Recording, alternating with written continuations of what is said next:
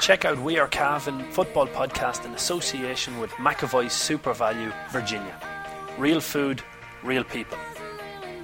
Try Super Value's own range, in store today. Quality products at 1/3 the price of branded labels.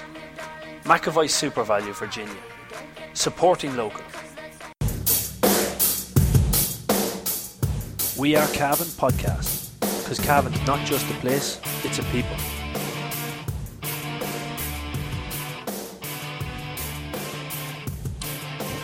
Good morning, ladies and gentlemen, and welcome to the McAvoy Super Value GA podcast on wearecavan.com. On today's show, we've got a jam-packed show full of Cavan GA stories. We're going to be looking back over the Cavan hurlers. I caught up with the Cavan manager, Michael Carr, after they produced an impressive display, but just didn't get the win over Longford, who were just recently relegated from Division 3A. I was also at the Cavan ladies game, who turned in an absolutely brilliant second half display to overturn a deficit of 6 points at half time to Clare. I caught up with the Cavan manager James Daly after the game. We've updates on development squads, a positive update. We'll be bringing you that. St Aidan's Comprehensive were beaten in the Ulster final by Ballybay, and we had a lot of success on the handball court over the weekend. We'll also be in the second half of the show previewing the Cavan v Tyrone game. So a jam-packed show, as we say, and as always, if it's a jam-packed show, I'm going to have to be joined by Paul Fitzpatrick, because nobody knows more than Mo, as they say. Paul, we'll start off with the hurlers. I know you didn't get into the game, but it was a good display, considering Longford would have been favourites to come straight back out of Division 3B. 13 scores apiece, but it was the conceding 3 goals seemed to catch them. Yeah, Cavan very under strength from what I gather from Kevin O'Carney's report. I think it was John Shannon got injured in the warm up. Yeah. Paul Sheridan wasn't playing either, so that was your 2 midfielders gone. And a couple of other injuries in the mix there as well. So disappointing for them after a good start to the league. Now, I suppose that defeat over in Sligo probably might have knocked their confidence a bit. Yeah. But I think Cavan's aim will be the Laurie Maher Cup this year. They'll be disappointed, I suppose, to lose that game, especially at home. But you know, what are you going to do when you're missing so many players, so many important players? Like that's probably their 2 best players gone injured there. So it's difficult. There were on the positive side of it, there was a few very good displays. I thought Dermot Carney, Kevin Oakes lad, at the middle of the field, I think he finished the game with maybe 7 or 8 points. A really, really good display of free taking as well. I think he only missed 1 free himself, so it's good to see the homegrown lad. Yeah, absolutely. Yeah, well, looking through the team that played, most of them were homegrown. There was only 1 outside. Yeah, so that's brilliant. We talked about that before. That's brilliant, and I think that's the way to go. And for them to be competitive with pretty much all the homegrown team, it shows that the work has been done. Like, there's no doubt about what these boys are training hard at the end. Like Queven Carney, that's the first time I've seen him play. Now, I know he's played this year, but again, a really good hurler. You know, if he can get the right training for long enough, he's capable of winning competitions like that. Yeah, well, he's in Ulster College's all-star hurler. You know, so don't hand those out to yeah. There is a good bit of talent there. They probably need a bit of a break, and they certainly need their best 15 out every time they go out in the field if they can manage that. I'd be hopeful that they'll be able to put a good run together when it comes to the championship. Yeah, well, come here. I caught up with the Cavan manager Michael Carr after the game. Joined by Cavan manager after, I suppose, the defeat here, Michael, but very, very encouraging the level of performance that the boys put in. Oh, it was hugely encouraging the level they put in today. Like, we went down to Sligo last week and we didn't perform at all, and we got well bet, but the main thing for today was put in a performance, and that's what the boys did. From 1 to 15, they gave everything they had, and we put in a good performance, I think, today. Was it being out in Kingspan Breffni before the football match? Did that all help to maybe with the lads and their motivation? Because energy seemed very high. Maybe it did, but like during the week there, a lot of lads were very disappointed in their performance last weekend. I think they just wanted to prove that they're not wasting their time here hurling in Cavan, that they're well able to hurl when they put their mind to it. And I think today showed that we can compete at this level. Like, we were arguably short 5 of our strongest players today, through suspensions, lads injured, nerves, and so. Like, there's 5 strong men to come back into that team, which will boost it up an awful lot. So look, we're well able to compete, and we're well able for it. And considering missing what you're missing, scoring 13, I thought Dermot Carney, middle of the field, showed he's well fit to step up. No, sure, he's well fit to step up. Yeah, like that's his third game this year now. Like, and he's improving with every game that goes by. A few of the younger lads are improving. Queeving Carney there, I thought today did well as well. Like, so when Jack Barry came in at the last minute as John Shannon was sick, so Jack Barry stepped up there, and I thought he did very well as well in wing forward for us. Some of the defenders were under pressure, but physically fit to keep up with the lads. I thought Matthew Hines in particular, your full back line, all very good. Kelly coming in at full back looked excellent. He's very good. He's a good young lad. Like, and we felt like we needed the speed in our full back line this weekend because we'd watched Longford and we knew their full forward line was nippy. So we just made a few changes, put Caelan in there full back, and we felt like we had a very physically strong and quick full back line, and they showed today that they were well able for it. Looking at the first half, Cavan playing with a very strong wind, scoring 6 points, but with the 2 goals ended up going in at half time, down by 4.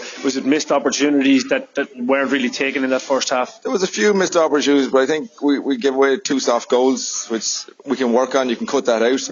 Whereas I think we took our scores fairly well, and we missed a few, which is going to happen in games. But no, I think if we can cut out the soft goals, it'll bring us on an awful lot. Yeah. Overall, looking at the league so far, happy enough? Oh, look at the league so far. Yeah, I'm very happy that we'd won bad performance, but we had a great victory against Leitrim. And today we had a moral victory of Antonells with 5 of our strongest men missing to be only 6 points off Longford. I thought was very good. Yeah, the progress is evident for anyone that comes to watch them though. Oh, the progress is there, yeah. You can see like they're actually hurling to a game plan now. There's crossfield balls, there's everything which you wouldn't have seen in Cavan hurling before. It was just hitting hope basically. But now you can see there's a game plan in place, and we're improving every day we go. Yeah, well done to Cavan hurlers. I know it wasn't a win, but as Michael said, it was a moral victory there, you know, and Cavan, coming from where they're coming from, they need moral victories on top of victories. So it's definitely one that they can build on, and they got the tempo of the game right. Just briefly on it, the idea of playing it before the senior game, the footballers in Kingspan Breffni, I'm a massive fan of that. I think that it gave Cavan supporters the opportunity to come in and look, even if it was only the last 10 or 15 minutes at the hurlers. And it meant when the hurlers were coming off the field, they were looking at a really good crowd. What's your thoughts? Yeah, no, I think so, yeah. I think it's parity. Like, and coming from a handball background, sometimes if you're in one of the lesser GAA sports, you can be left behind. You'd be lucky to be an afterthought at times. But no, I think it's fair. It's fair. Like, you hear a lot of people saying that, going mad, especially on Twitter, about, let's say, some of the top Cork ladies footballers have never played in Páirc Uí Chaoimh and things like that. But I wouldn't have as much sympathy for them, because at the end of the day, the ladies are outside the association at the minute. Yeah. The ladies haven't contributed in the same in a structural sense to these facilities, and there are moves afoot to bring the ladies and the camogie under the overall wing of the GAA. If that happened, absolutely. But at the moment, the ladies are not fully fledged members, whereas the hurlers definitely are. Yeah, and the hurlers, I would think that's, and you know, you spoke to Jason McDoughlin after the game last week, and he was praising the field, so it wasn't a thing that affected the pitch at all. No, it's very true. But speaking of the ladies, we'll move on to the Cavan ladies, who played Clare up in Killincare on Saturday afternoon. Killincare looking absolutely immaculate. It was in great condition, and the ladies pulled out a stunning second half turnaround. They were down at half time, just going back to my notes, they were down 2-4 to 4 points, down by the 2 goals in the first half. Niamh D, a name that is synonymous with Clare ladies football, banging in the 2 goals. She seemed to get a fair bit of protection from the referee that maybe on the other end Aisling Shorten wasn't getting, but she took full advantage of them, and fair play to her for doing so. But it was a brilliant second half display by Cavan. They came back, they were after getting it back to, I think, 3 points. Clare pulled it back out to 5, and then they started thundering in the goals, and the 2 goals coming, one from Andrea O'Reilly, which was brilliantly set up by Geraldine Shorten, at full forward, who I thought was in around player of the match. A brilliant finish there, and then Nessa Board from the resulting kick out had her shot blocked by the boot of one of the Clare defenders, and she stuck away the penalty. Now, the Clare goalkeeper almost got to it, but it was a great result and a great turnaround for the girls. Yeah, it sounded brilliant. It sounded like I know you were buzzing after it. It sounded like a brilliant second half performance, and like when they hit the front with a couple of minutes to go, they kept going, but they piled on a couple more scores. And it's just what they need, because again, high turnover of players there with the ladies at the minute. And they lost the likes of, like, you know, players like Aisling Doonan or Aisling Maguire. She is now, like, almost impossible to replace a player like that. The experience that she's built up on her skill level. Brona Sheridan's another. You know, some of these top players are going to be just take a bit of replacing, even though there is lots of young talent there. Yeah. So I think that was a very, very positive result. And just on Killincare, like, a lot of people maybe mightn't have been to Killincare many times in the last few years, but I've been up there a couple of times playing soccer and playing squash more than covering matches, and it is class. When you pull in, you've got this big avenue with the oaks lining it on both sides. It's an absolute amphitheatre, and you've got the pitch is lovely. It's in a hollow, and obviously you've got the bar and the big community centre. You have a training field at the back. Killincare is really an example for rural clubs of what they can do. Yeah. Because it's a beautiful facility. And the surface, Damien, you'd know better than anyone. It's top class, isn't it? It is. Now, and it's facilitated by the fact that they have the training field to do all of their training on, that they don't have to use the main pitch all the time, but it really was in immaculate condition. They've made an addition as well to the facilities. Now they're making big additions, which they're fundraising for currently, and their lotto is up to 20,000. So, that's nearly fundraising in itself. But they've added in seats to the stand, so they've 140 seats in around the stand. And you know what? It makes an addition to it, because people are comfortable sitting watching the game. There are certain people who like to stand up or around it, but I thought it was a nice wee addition by Killincare as well. But look, at facilities second to none, and when you're standing up in Killincare, you're looking over the whole county nearly. I'd say it's the highest pitch in the county, maybe bar Baileyborough. Yeah, there's a podcast. There's a podcast, the highest one. We've hung podcasts that aren't less than that. Yeah, definitely. But yeah, so after the game anyway, I caught up with the Cavan manager, James Daly. Joined by Cavan manager James Daly after a phenomenal second half display by Cavan. I suppose first half you'd be disappointed with their performance. To be honest, I mean, we were disappointed overall with some of the quality of our football.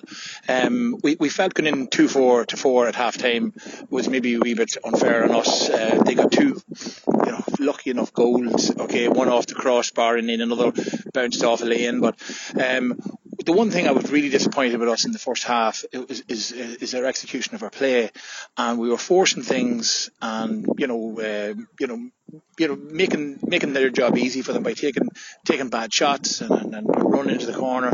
But we came out, we talked about it at half time. We realised that we knew at half time, even though we were 6 down, we were definitely still in this game. And as you watch that game there's a bit of a wind. I actually thought the wind had changed a wee bit. It was going across the field. And in the second half we come out, and we were just a lot more on the front foot. We got it down to 3 points, and we got caught pushing a wee bit.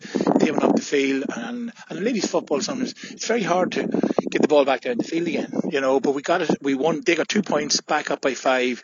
We made a few changes and give us a bit more oomph up top, and then the ball just went our way. Then we got a good, really, really well worked goal. We should have had a goal in the first half. We didn't take it. Really well worked goal. Andy O'Reilly scored a good goal, and then Nassabird wins a penalty for herself, and we haven't been great with penalties this year. We had a penalty competition on Thursday night, and Nassa won the competition, so she was very good, and she stuck that one well today. Nice to get a reward like that when you have the bit of prep work done. Looking at the first half, looked, as you say, kind of stuck in your own half. At sometimes it looked like there was 2 sweepers and the forwards were being isolated a wee bit. Second half, when you pushed up one man to man or player to player, it really brought the energy of the Cavan team out. Well, I wouldn't. We played sweeper probably till about 12 or 13 minutes to go, and we figured we had to throw caution to the wind at that stage of the game. And in the first half, they were putting us under pressure, but it comes down to Damien, you making the right decisions yourself, okay? And there is football, there is good footballers in this team. Yeah, we've lost a few girls have retired and stuff, but it's we have a good bunch of girls here.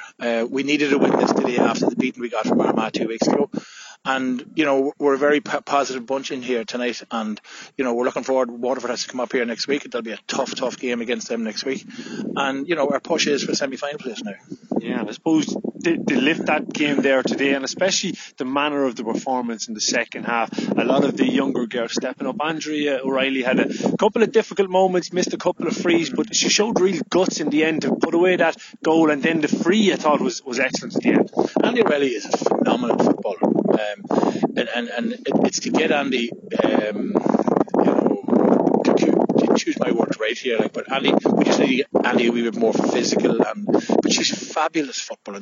She's as good a footballer as there is in the country, technically, and she's a lovely striker of the ball, and the wind's blowing across the field, and she missed her first free, but then she had to kick a big one there in the end, scored a cracking goal, and she's a good footballer, and we're so happy, if you came and watched that game in the second half, we absolutely dominated the second half there, and that came down to the hard work of all the girls, and the young girls, Shanice, and Gilly, Ashley Gilson, and every one of them contributed. Sinead Green, team player that she is, she had to go to midfield in the second half. 18 was really hurting us in the first half, and Green even onto her in the second half, and just shut her out. But at the same time, she was still in attacking force herself. But I was very proud of the girls. The girls done really, really well. And we're just happy to get the win. Yeah, great result overall. You mentioned the young girls coming through, but when the game was in the melting pot, Donna English started to win frees in the middle of the field for you. That set you forward. Aisling Shorten is again winning frees for you. Looked like she wasn't going to get a lot of protection from a referee though. No, like Donna English, if Donna English was in Dublin, Donna English would have 4 All-Stars in her pocket, or Cork or some of them, but and like Aisling Sheridan got mugged maybe 4 or 5 times out there, and we never, round the neck tackles, which is always is a yellow card, even the penalty at the end. I'm not going to, we won the game, so let's not complain too much about the referee, but the referee was poor, he was inconsistent, and that's all you ask for a referee is consistency. We got the penalty because it was a foot block in the wee square is a yellow card. That's in the rules, and he never applied that. So, but you didn't hear Aisling Sheridan complaining or Donna English complaining. They just knew we just got to dig that wee bit deeper here and push on, and we got our just rewards. Yeah, so now Paul with Cavan on 4 points. I think 3 points is the win in the ladies. They're in position to go and fight for a promotion spot or a semi-final spot, get into that final. So. But this weekend against Waterford, it's going to be that's a big one for them. They have to win that to continue with the upward momentum. Yeah, and there's a rivalry there with Cavan and Waterford ladies. They knocked Cavan out of the championship a couple of years ago, and then Cavan did Cavan beat them in a league final up in Parnell Park about 8 or 9 years ago, and then did they come back and beat Cavan in a league final? Could have done. Cavan beat them in a big league game. Then they lost. They lost to them down there, let in a load of goals. I think that was last year. So it's been up and down, that rivalry. That's it. That'll be a 50-50 game. Yeah. Very familiar foes. It'll be a good one. I think I know it's on Sunday at 2:00. I think that they were looking to get it back into Killincare. As in Killincare were looking to get it back in there. They enjoyed having the ladies up there. So, but we'll try and keep you up to date with where that is. But best of luck to the ladies, and hopefully another win under your belt will help you with the semi-final spots. Moving on, an update, a really positive update, I have to say. I was chatting to one of the members of this squad, but Cavan under 19 footballers are training, they're meeting up. So this is an extension of the under 20 squad, or lads who basically would have been under 17 or under 18 last year, but haven't made the under 20 squad, and they're coming together once a week to prepare for the future, or maybe to be a feeder on this year's under 20 squad. But I have to say that's a really positive development. That is, that's thinking outside the box there by Cavan. I think that's very welcome.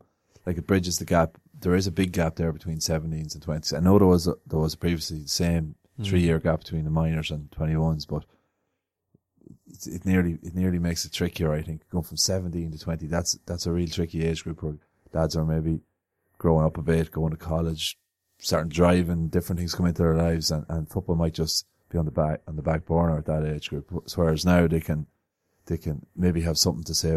Look, I have something to aim for here. I have a pathway. You have to always give them a pathway to go on to the higher level if you want them to come to the higher level. So I think that's a brilliant idea, and it's a feeder squad into the under 20s, isn't that it? I think that's the idea, feeder squad into the under 20s, while ensuring that the development of the players who don't make this year's under 20s, it continues. So Well, the big thing when the under-21s were winning their 4 Ulster titles was that they kept a big panel and they were bringing fellas straight out of minor who weren't just ready for under-21. And it probably was stated outright, this year is not your year, but we're bringing you along. Yeah. We're going to keep you involved, keep you training, and you'll be 20% a better player next year, and then you really will be ready. And it meant that every year Cavan weren't starting from scratch with a new panel. They were bringing through this shadow squad that they had. Yeah, I remember talking to both Terry and Peter during that period, and what they would have said was during the trials, if there was a 20-year-old that was at the same level as a lad who's just out of minor, we'll take the lad who's just out of minor because he's one for 3 years down the line or 2 years down the line, and therefore looking to develop the players that were coming out. So I think it's a really good development. Just wanted to highlight that. So well done to all involved in that under 19 squad. St Aidan's were beaten in the Ulster final against a very talented Ballybay. I believe up on social media is Aaron Mulligan's goal. Did you get the chance to see it? Didn't see it yet, but I saw Colin Shelby from the Northern Standard talking about it on Twitter, how good Mulligan was. Oh, he was unbelievable. I have to say, it's horrible. It's really horrible.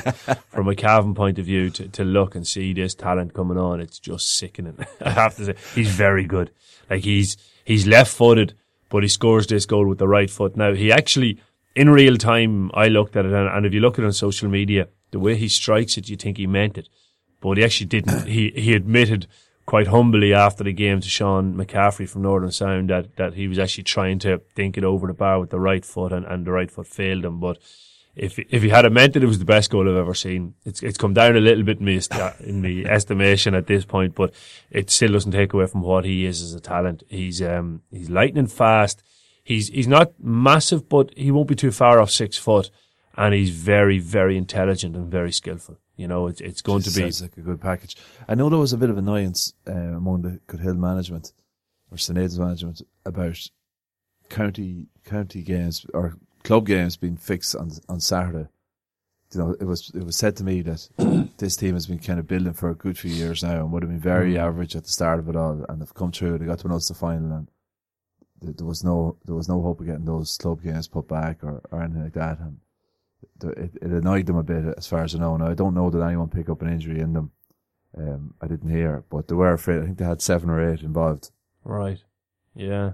I can understand the point too, and first point off, I have to give huge credit to the Coothill management, the St Aidan's management, because they went out, and when you seen the lineup for Ballybay, you'd have said, right, okay, well, Mulligan is the main threat in the forward line. He's out in the wing, and you're going to have to shuffle your team around to nullify the threat. They went man for man. They went out and played man for man football, and while Mulligan was excellent, Seamus O'Reilly battled hard with him the whole time, was doing a man marking job, and that was it. So they prepared the team for development, and there within kind of lies the question in my head, what's the purpose of these? I actually came away from that game saying to myself that McGrory football has gone too far in terms of preparation, or in terms of what's actually happening with it, because myself and yourself went over to see Patrician High School against St. Pat's,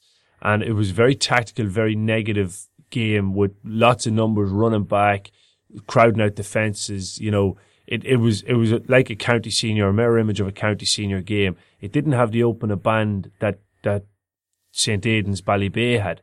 There was just good man for man, honest football in it, and I think that while maybe McGrory football might be a step ahead, or it is definitely a step ahead or 2 steps ahead in terms of it's going to develop lads tactically, I'm not too sure if that's the best thing for them at that age just yet. I'd question it. So the club games at the weekend, they run the risk of games, happening. An injury could have happened in a training session as well. So 2 days before, if it was the same day or even a day before, I'd have more of a graw for the argument they're making. Depends on what you're looking at. Like if it was a McCrory final, I think those games would have been put off. I don't think 7 or 8 lads would have played. And to be fair to St Aidan's, this was their McCrory final, and with the numbers and stuff that they're working off, it was a very big deal for them to get to this final. Yeah, it's an interesting point you make about Macrory. It has gone very serious. Like, I personally think it's gone a little bit out of control. Like, you have to remember, for the Macrory Cup started in the 1930s, and about 2 years ago there were 14 teams in it, and that was the highest number of teams that ever entered it. Traditionally, you would have had maybe 8 teams in the Macrory Cup. Yeah. It's gone like the Sigerson. It's kind of gone a little bit out of control. And where it's most out of control in my eyes is coming up to Christmas.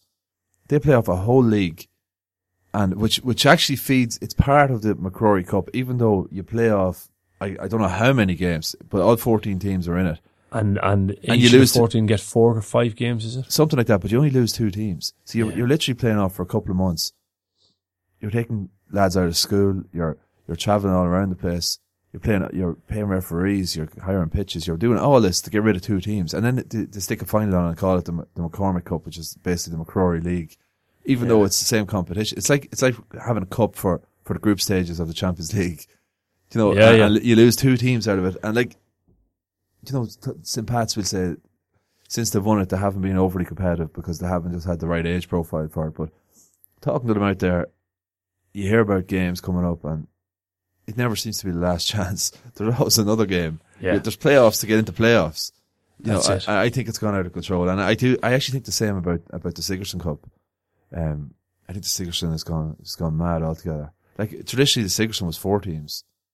Was it? Up Didn't until the know that. 90s, yeah. And then it was one from each province: Queens, UCG, UCD, and UCC. So a lot of players would have won Macrory medals, but at one time Queens would have been very weak because you wouldn't have had the nationalist population who were involved in Gaelic games going to to the tournament. university. So at one stage it was really a choice of 3, and the way they used to do it was whatever team was at home did the draw, so it rotated, and the home team, let's say it was in Cork, the home team would always give themselves Queens. Right. So that would be played on a Saturday, and they'd have Queens who would generally be weak, and they would beat them, and the other 2 teams would kill each other. And the other thing they used to say about Sigerson, I know I'm going on the tangent here, but the refereeing was basically non-existent in Sigerson matches, and if you didn't like anyone, it was an opportunity. It was your chance. I interviewed James Brady from Arva, a great Cavan player of the 50s and 60s there a couple of weeks ago, and he was telling me that. He said if you didn't like someone from a different, let's say you were in UCD and you were in the Ag Science department, and there was some guy in Commerce and you didn't like him, and he was from, you get a shot at him first of all in they used to run an inter college competition, so you'd have the dentistry against Commerce or whatever it was. You get a shot at them at that. But if there was a fella then from your own county that was playing with a different college, you're guaranteed to get a crack on there and you'd never get sent off. But I mean, sometimes we forget where we're coming from. Now you have the Sigerson, and like back in the boom years, you had teams going on training weekends, Spain and stuff like that for Sigerson like that. Even take it back to current, like that game that we seen with Patrician and St. Pat's, and it ended up with a horrific injury to Paul McCabe. You know, the players that were maybe involved in that incident, it maybe meant so much to them that they felt in their head, well, this is justified, this is okay to do. Whereas I never got the feeling with Ballybay or Cootehill that things were going to spill over to that level. Yeah, well, we're not suggesting any wrongdoing there. It's just passions run high in games, like. But it was niggly game. It was a very niggly game with Patrician and St. Pat's. There was a lot of little incidents off the ball, you know, that we could see. I'm not saying anybody done any damage, but I'm saying there was a lot of incidents off the ball that it just didn't feel like a development game. It didn't feel like a game that was designed to help kids, which is what they were, come on as footballers. It felt more like it was the end game. It was the All Ireland. It was their lives depended on it. And I don't know if that is the right thing. Like, you can't roll back from it. It becomes a bit of an arms race too. And the same with Sigerson, where there's recruitment going on, and your people are switching schools and people are switching colleges, and you're in Sigerson you're offering scholarships. That'll be the next thing in Macrory. It actually will be. But where you'll be offering scholarships and stuff like that, and tuition and stuff. Maybe it's going on already to bring players in, and then it reaches the point. It's not the school. You're not playing for the crest. You're not playing for your schoolmates. You're just playing to win a cup. And I think I agree with you. I think it's gone a bit too far. But once these things the momentum starts building up. Once you can't go back on them. Like, I can't see it being stripped back. It's like intercounty football. It's never going to be stripped back. Like there's 30 odd million spent preparing intercounty teams. Do you think the GE are going to bring in a rule and we're going to see that cut down to 5 million or 10 million? Not a hope. It's only going to go one way. Yeah. Well, that's it. But look, well done to St. Aidan's. I thought they put in an excellent display. I thought a few players that stood out for me in the middle of the field. You have Philip McCabe. He was partnered by Donald Keepock, who both very good footballers. I thought the full forward, Caelan Jackson McCabe, he's a son of Eddie Jackson's, and he's big, powerful, good ball winner, nice left foot. He can take the right foot into play when needs be as well. I thought Kean Smith in the corner, another fine wee footballer. He's a prospect.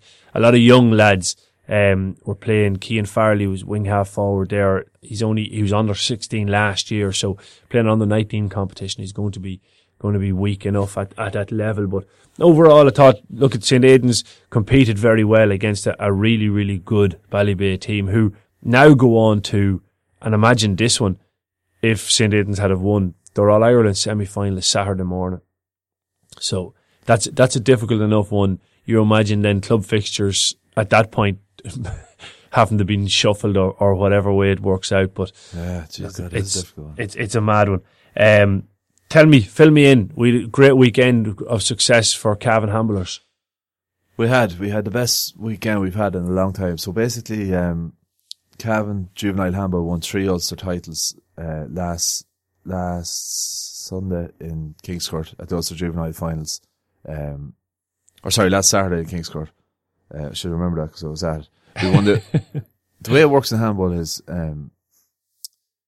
you've got a number of grades. So under 12 to under 17 singles and doubles go to provincial level, and then under 14 to under 17 singles and doubles go to All Ireland level.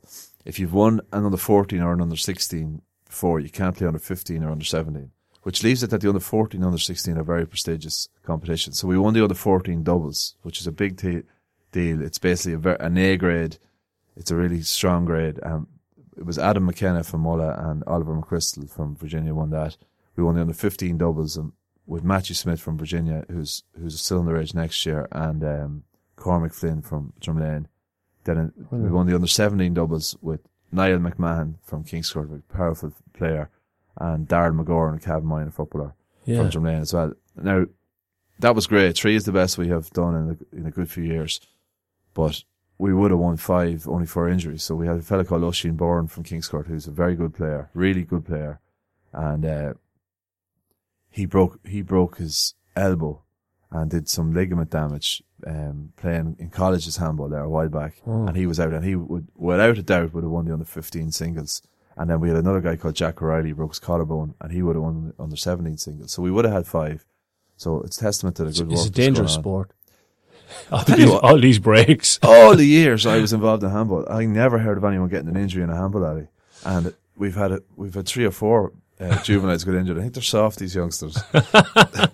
I wouldn't like to throw an accusation like that on the poor young fellas, but congratulations to them all. That's 6 Ulster medals landing into the county on the weekend. It's a hell of an achievement. They're playing the All-Ireland semi-final now on the 9th of March, and that's at Connacht venues, so it's looking like Roscommon, Clare Galway and Abbey Knockmoy, 3 clubs in Connacht, so I'll keep you posted. Very good, very good.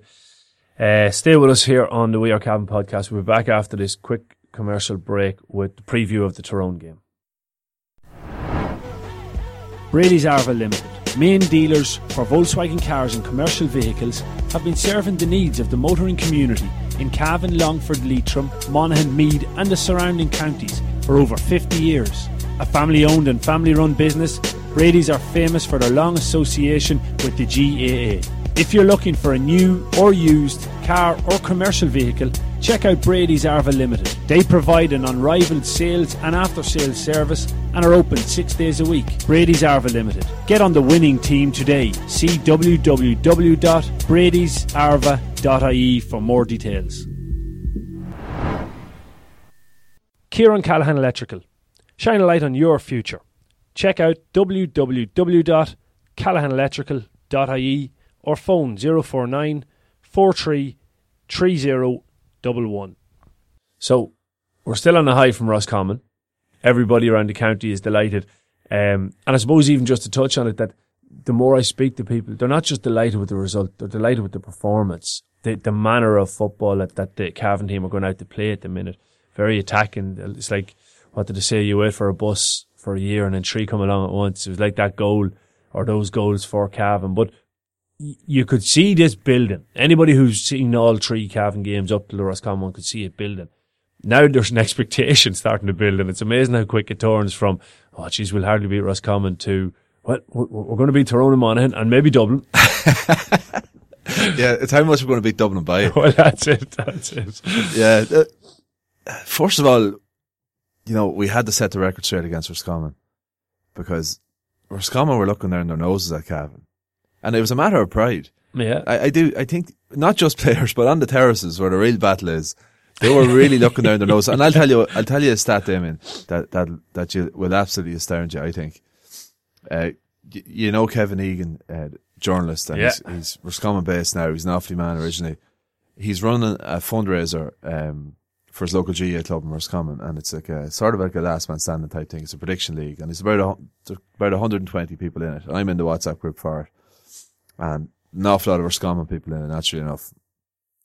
And at the end of every weekend, he puts up a little roundup of who did well, who got the most predictions, all that stuff. And he put up a comment on Monday, and he said that there's 60 people in the league that are members of clubs in Roscommon. So 60 Roscommon people. Of the 60, how many predicted that Cavan would beat Roscommon? Oh, none. Not one. If the boot was on the other foot, I guarantee you there's some Cavan people would say, look, Roscommon will beat us. There's Cavan people who are realistic enough, but Roscommon were deluded. I think they thought they were going to come up and walk on Cavan again. And maybe you can understand why, but when you really look at it, like, they're not better than Cavan. No, they're not. But they have been better. They have been. To be fair, they were missing Donny Smith for the first half and the 2 Mortas, and in a lot of games, they were. But sure, listen, if we start to take into the Mortas actually aren't back on the panel. I had heard that they were, but they're not back on the panel. So, we could talk about David Givney and Eugene Keaton or whoever you want, or Johnny. It doesn't matter. Who was there was all that counted, and Cavan were by far the better team. That's the beauty of it. Well, as I wrote in my report, when they come through the wreckage of that absolute car crash of a performance by Roscommon, the big thing they're going to look at and say is, we should have lost by double what we lost by. Yeah. I'm glad in a way that we only beat them by 9, even though the score difference would have been nice, but I think the county might have been losing the run of itself a bit if we beat them by 20 points, I'd say. Well, it's possible. We've been known to maybe lose the run of ourselves a wee bit. I suppose the big thing from a Cavan point of view now is that they have to follow this up with a big performance.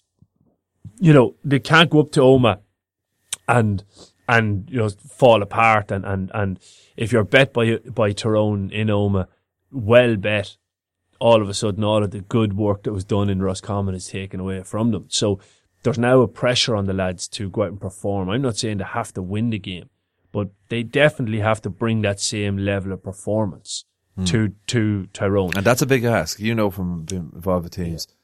When you produce a big performance like that, it is hard to back it up. The funny thing that I genuinely believe is that that's still not them at their best.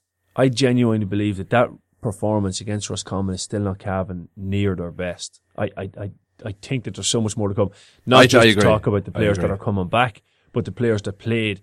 Like, there was 21 missed scoring chances in the game. And a lot of them were easy chances. Yeah. Like, they definitely can improve on that. Like, where the whole foundation of the game and the victory came from was Cavan were the aggressors. They got in, they bullied, and they knew where the line was. That was the beautiful thing about it, was without going over the line, they dictated the pace of the game with how they played with the ball and without the ball. And I that's what I loved about it.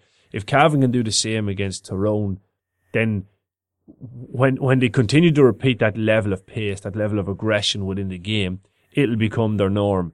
And then the skills that they have will start to hone in a little bit better at that pace and at that level of aggression.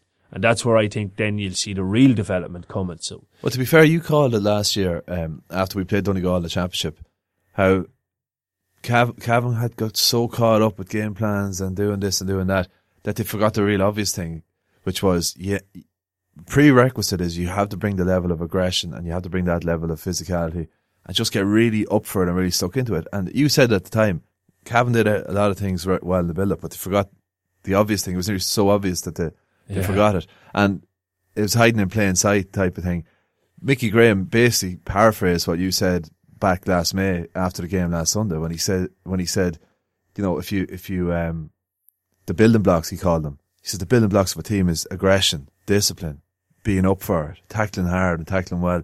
Those things, he says, you can have all the game plans and all the strategies you want, but if you don't have those things, it'll all crumble. And he was 100% right. And I think Cavan have been guilty in the past of times of neglecting that. It does come down to that. An awful lot of it does come down to that. And Roscommon had been bullying teams before, and they became the ones that were bullied last Saturday night. Now we have to do the same to Tyrone. And like, everyone was caught up about the bogey team that Roscommon were. And I think a lot of that was because the teams had been so even. Yeah.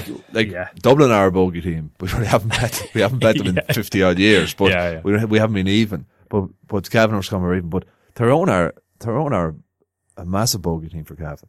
Like, we've only beaten them twice this century. Yeah. And that's in the McKenna Cup final in 2000 and the first round of the McKenna Cup back in Manny McLean's first game. And not only that, we didn't even go through in that group then. We went and blew it in that group. We went up and beat Donegal and we turned around and lost to the college team.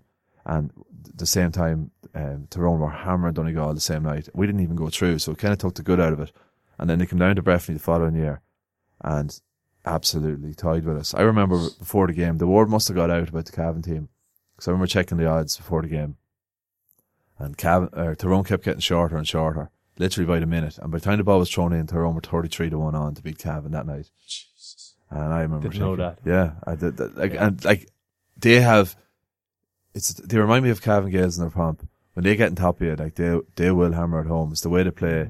They've got the runners. They'll just keep coming, running all day, and they will beat you by 15 as quick as 5 or 25 as quick as 10. And yet, I don't think that they'll beat you the way they used to. Like, for me, and again, I didn't get to see the game, but the Monaghan Tyrone game, the maybe encouraging point from Cavan's point of view is that when Monaghan went down to 14 players and Monaghan retreated with 14 players behind the ball or behind their own 45-metre line, Tyrone didn't try to probe them. They didn't try to break through them. They simply said, well, look, we're up by 3, we're going to keep possession of the ball. And while some will look at that and say, well, tactically they were probably right, sure, they were winning, and why give the opportunity to the opposition? If you have an extra player and you aren't confident of taking a turnover off that team, if you can't say to yourself that, well, look, you with 14 players won't break down our 15, then there's something wrong with you. I personally believe. And I think that Tyrone showed a weakness in that 5-minute spell before half time. I think they only conceded one shot while Carl O'Connell was in the, I think it was Carl O'Connell in the sin bin, somebody said to me. So that shows that maybe they're a little bit too stuck in this idea of, oh, well, we're going to be so cute, we're going to be so smart with everything that we do that you won't be able to live with us. That wasn't cute or that wasn't smart. That was cowardly almost. I saw a bit of it. I saw a good bit of the game. It was on after the what was the game on TV before? Dublin Mayo. And then I caught the end of that, and then I started watching the other game. Coming up to half time where they were passing the ball around and Monaghan weren't coming out on them, and Morgan lands up. And I was shouting at it. My wife was like, what are you shouting at the telly for? I was like, get back to the goals, you. He lands up. They were passing the ball around at midfield, and there was 6 or 7 Tyrone lads. Morgan had to land up in the middle of it all. And he contributed loads, didn't he? He gave about 2 hand passes, but it was like he left nobody in his own half. And I was like, you're not going to do anything here. You're just coming up here for show. Get back to the goals. Cop yourself on. Have a drink of water. Calm yourself down, son. Yeah, but that, and I think that's the opportunity that maybe Cavan have. Now, again, this is all, you're not going to see Cavan retreat with 14 players behind the ball, not under Mickey Graham. You know, you're going to see Cavan, I was maybe a little bit critical that against Galway when we were down to 12 players, we should have retreated with 12 players behind the ball at that point. But you won't see Cavan back off them like that. Even though Mickey Graham is traditionally been quite defensive, like But maybe it's horses for courses. Like, he played with Molineux, and they all seem to be involved in a lot of low-scoring games. And back even with Drummolee, you told me before that they won a couple of finals with low scores, or won an intermediate final. And the drawing game was a low scoring as well. But it is kind of horses for courses, and it's not that he's setting up mass defences, but he's definitely, for a corner forward, he was as a coach, I thought, very much aware of that if enough people work back to get the ball, you'll force turnovers and you'll score or the opposition will score very little. So, like, we're seeing a little. I don't even think we're seeing much of that. Like, the lads are working hard. They're working very, very hard on the field, but they're leaving bodies up the field to make sure we've an outlet, which is what you want to see, because when you get the ball, you need an attacking option. So, I think it's working well so far. My point on it, right? Everyone's talking about Peter Hart this week, and I made a call out last week saying Martin Riley needs to step up along with Cian Mackey. My God, Martin Riley stepped up. But what I'm looking forward to now is knowing that Peter Hart will come out the field. He'll not play. He wears number 14, but he'll come out the field. He'll play that middle third. If Martin Riley's on him in that middle third, Martin Riley will take him and put him in his pocket and show everybody. That's a big call. Again, though, he's done it. He's done it twice, at least twice. I think 2016 may have been the first time that he'd done it. And he has no problem marking Peter Hart and actually getting better than him. As in, I think in 2 games he outscored Peter Hart while marking him. Now, again, I could be wrong on that, but for some reason that's in my head. Martin Riley will get the better of Peter Hart if he's on him. The question is, do they put him on him? Do they change tack to, Martin was at times an inside forward for Cavan. When he got the goal, he was obviously an inside forward at that moment. So, it's going to be an interesting one. But my call was, and it was a big call, Martin Riley is a better footballer than Peter Hart. And I said it on the Celt preview this week, and I was just saying a review this week, that you look at it, I genuinely think Martin Riley's a better footballer than... I put up a tweet about Martin Riley this week. I was saying he has to be regarded as one of the best Cavan players of the last 30 years. To say he's better than Peter Hart, I wouldn't necessarily agree with that. I'd say if Peter Hart was playing with Cavan, he'd be one of the best players of the last 30 years. I do rate him very highly. I wouldn't say Martin's better, but I'd say they're both excellent players. I think what Peter Hart does is he'll produce a 1 in 5 display, 1 game in 5 display where he's excellent. But it takes the other 4, displays of mediocrity for him to go on the radar, and then all of a sudden, oh jeez, we forgot about Peter Hart, and up he'll pop and he'll have another good display. I don't think he does it consistently to be considered in the level that a lot of people consider him in. We'll see. I hope he doesn't score 1-6 on Sunday or Saturday night. Yeah, you could be right. I should also say I was a little bit harsh there on Morgan, because he's been playing very well. He has been playing very well. And he's been scoring points. He has. So, like, if he could come up and score the winner, and egg would be on my face as well. And Peter Hart will set it up probably.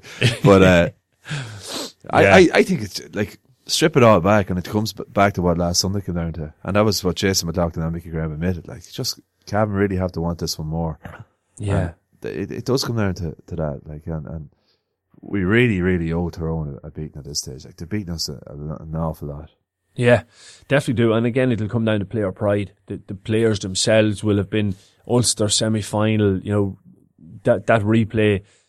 There's so many league games, league finals that Cavan are going to have to look at, and these players are going to be, most of them will have been involved in, will be saying to themselves, look, we have to feckin' put some pride into this Cavan jersey and show an Ulster team that we can beat them. The next 2 games are going to be massive, but they can't look past Tyrone. They've got to go and win that game up in Omagh for their own development again. Development within the year. Going into a championship. And we know we have Monaghan in the quarter-final, down to Armagh in the semi if we happen to beat Monaghan. You could have Tyrone in the Ulster final. Imagine if you go into that game saying, well, we've already beat them in a big league game up in Omagh. It'd be a massive boost. I think it's absolutely huge. In terms of the Cavan players, most of them played very well the last day. I thought you could say 12 or 13 of them I thought played very well in most aspects of play. We talked at length about Martin Riley and Niall Murray, how good they were the last day. I thought Darren McVeety was very good, but his optimum or his level of performance is excellent anyway. Like, it wasn't one of his best games, but even without him having his best game, he's still an 8 out of 10. Because he's so consistently excellent. I thought Killian Clark's playing his best stuff we've seen out of him in the last couple of years. It was interesting too on Killian Clark. Like we were saying on the radio after the game, it brings up the dilemma now, where do you play Killian Clark? But Killian's role was to go out and stop Enda Smith in the middle of the field, and it was box ticked. Like, there's no doubt about it. He done that role. So it's just finding each game by game, where do you play Killian Clark? Sometimes it may be full back, sometimes it may be centre back, but I think physically he matches up to a lot of big players, and therefore if it's midfield, it has to be midfield. If it's half back, full back, whatever the case may be, he is. I think they've actually found a role for him.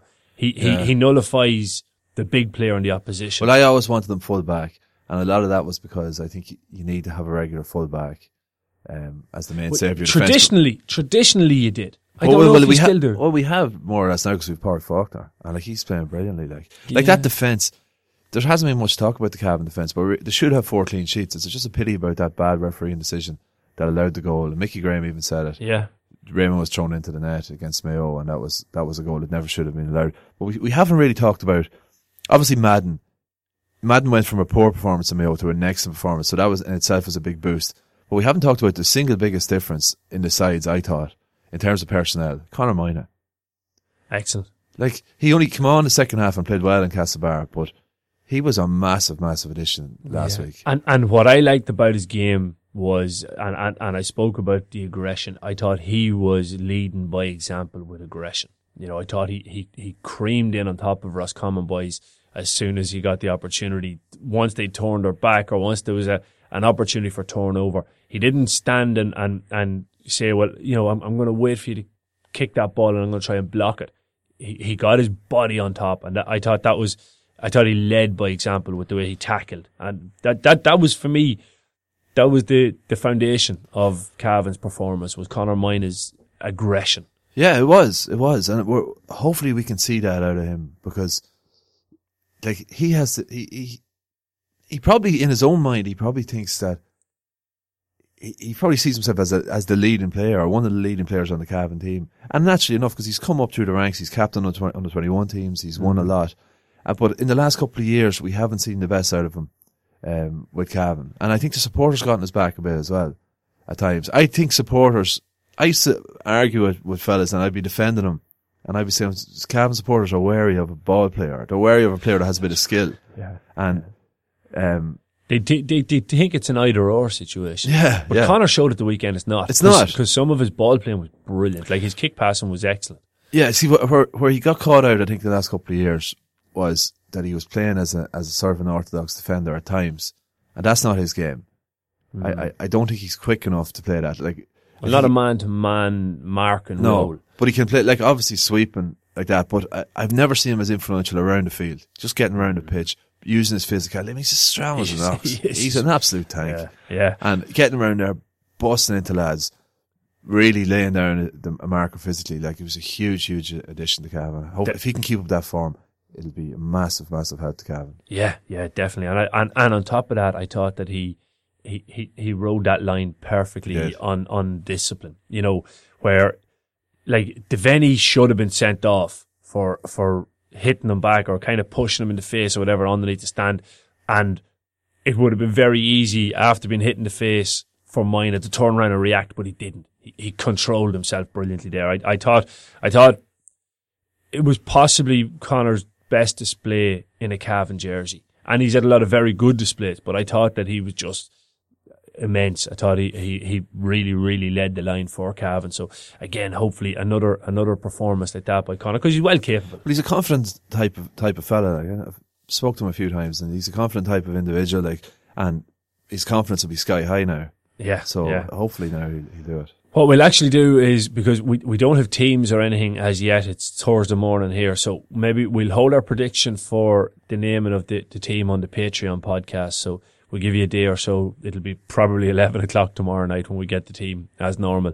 But once we get the team, we'll have our prediction podcast on patreon.com/wearecavan. So thanks a million, Paul, for coming in and joining me on the podcast. It's been a jam-packed show. Best of luck to the Cavan Hurlers are out on Sunday morning. It's against Fermanagh. I think it's actually, Sunday afternoon. I think it could be 1:30 in Brewster Park. Cavan Lady footballers are on at 2:00 on Sunday. So best of luck to all involved. And don't forget to head on over to patreon.com/wearecavan to subscribe to the Diehards podcast. Yes, it was great. Yes, it was great. Yes, it was great stuff. And Larry has put it over the bar. It was hard, fast football after that. You're in Cavan, yeah! Was there a feeling that might have been a chance for Cavan to come back into the big time? And then McCabe, and it's over the latch, and Cavan are not buried yet. Cavan doing all they could to hold their lead. To Derek McDonald, what a goal! Oh, yes! And over the bar, Fintan Cahill. What a day he is having. Oh, this is brilliant by Cavan. Dandy-legged farmers walking the roads near Virginia. Hurrah, yeah! Hurrah, yeah!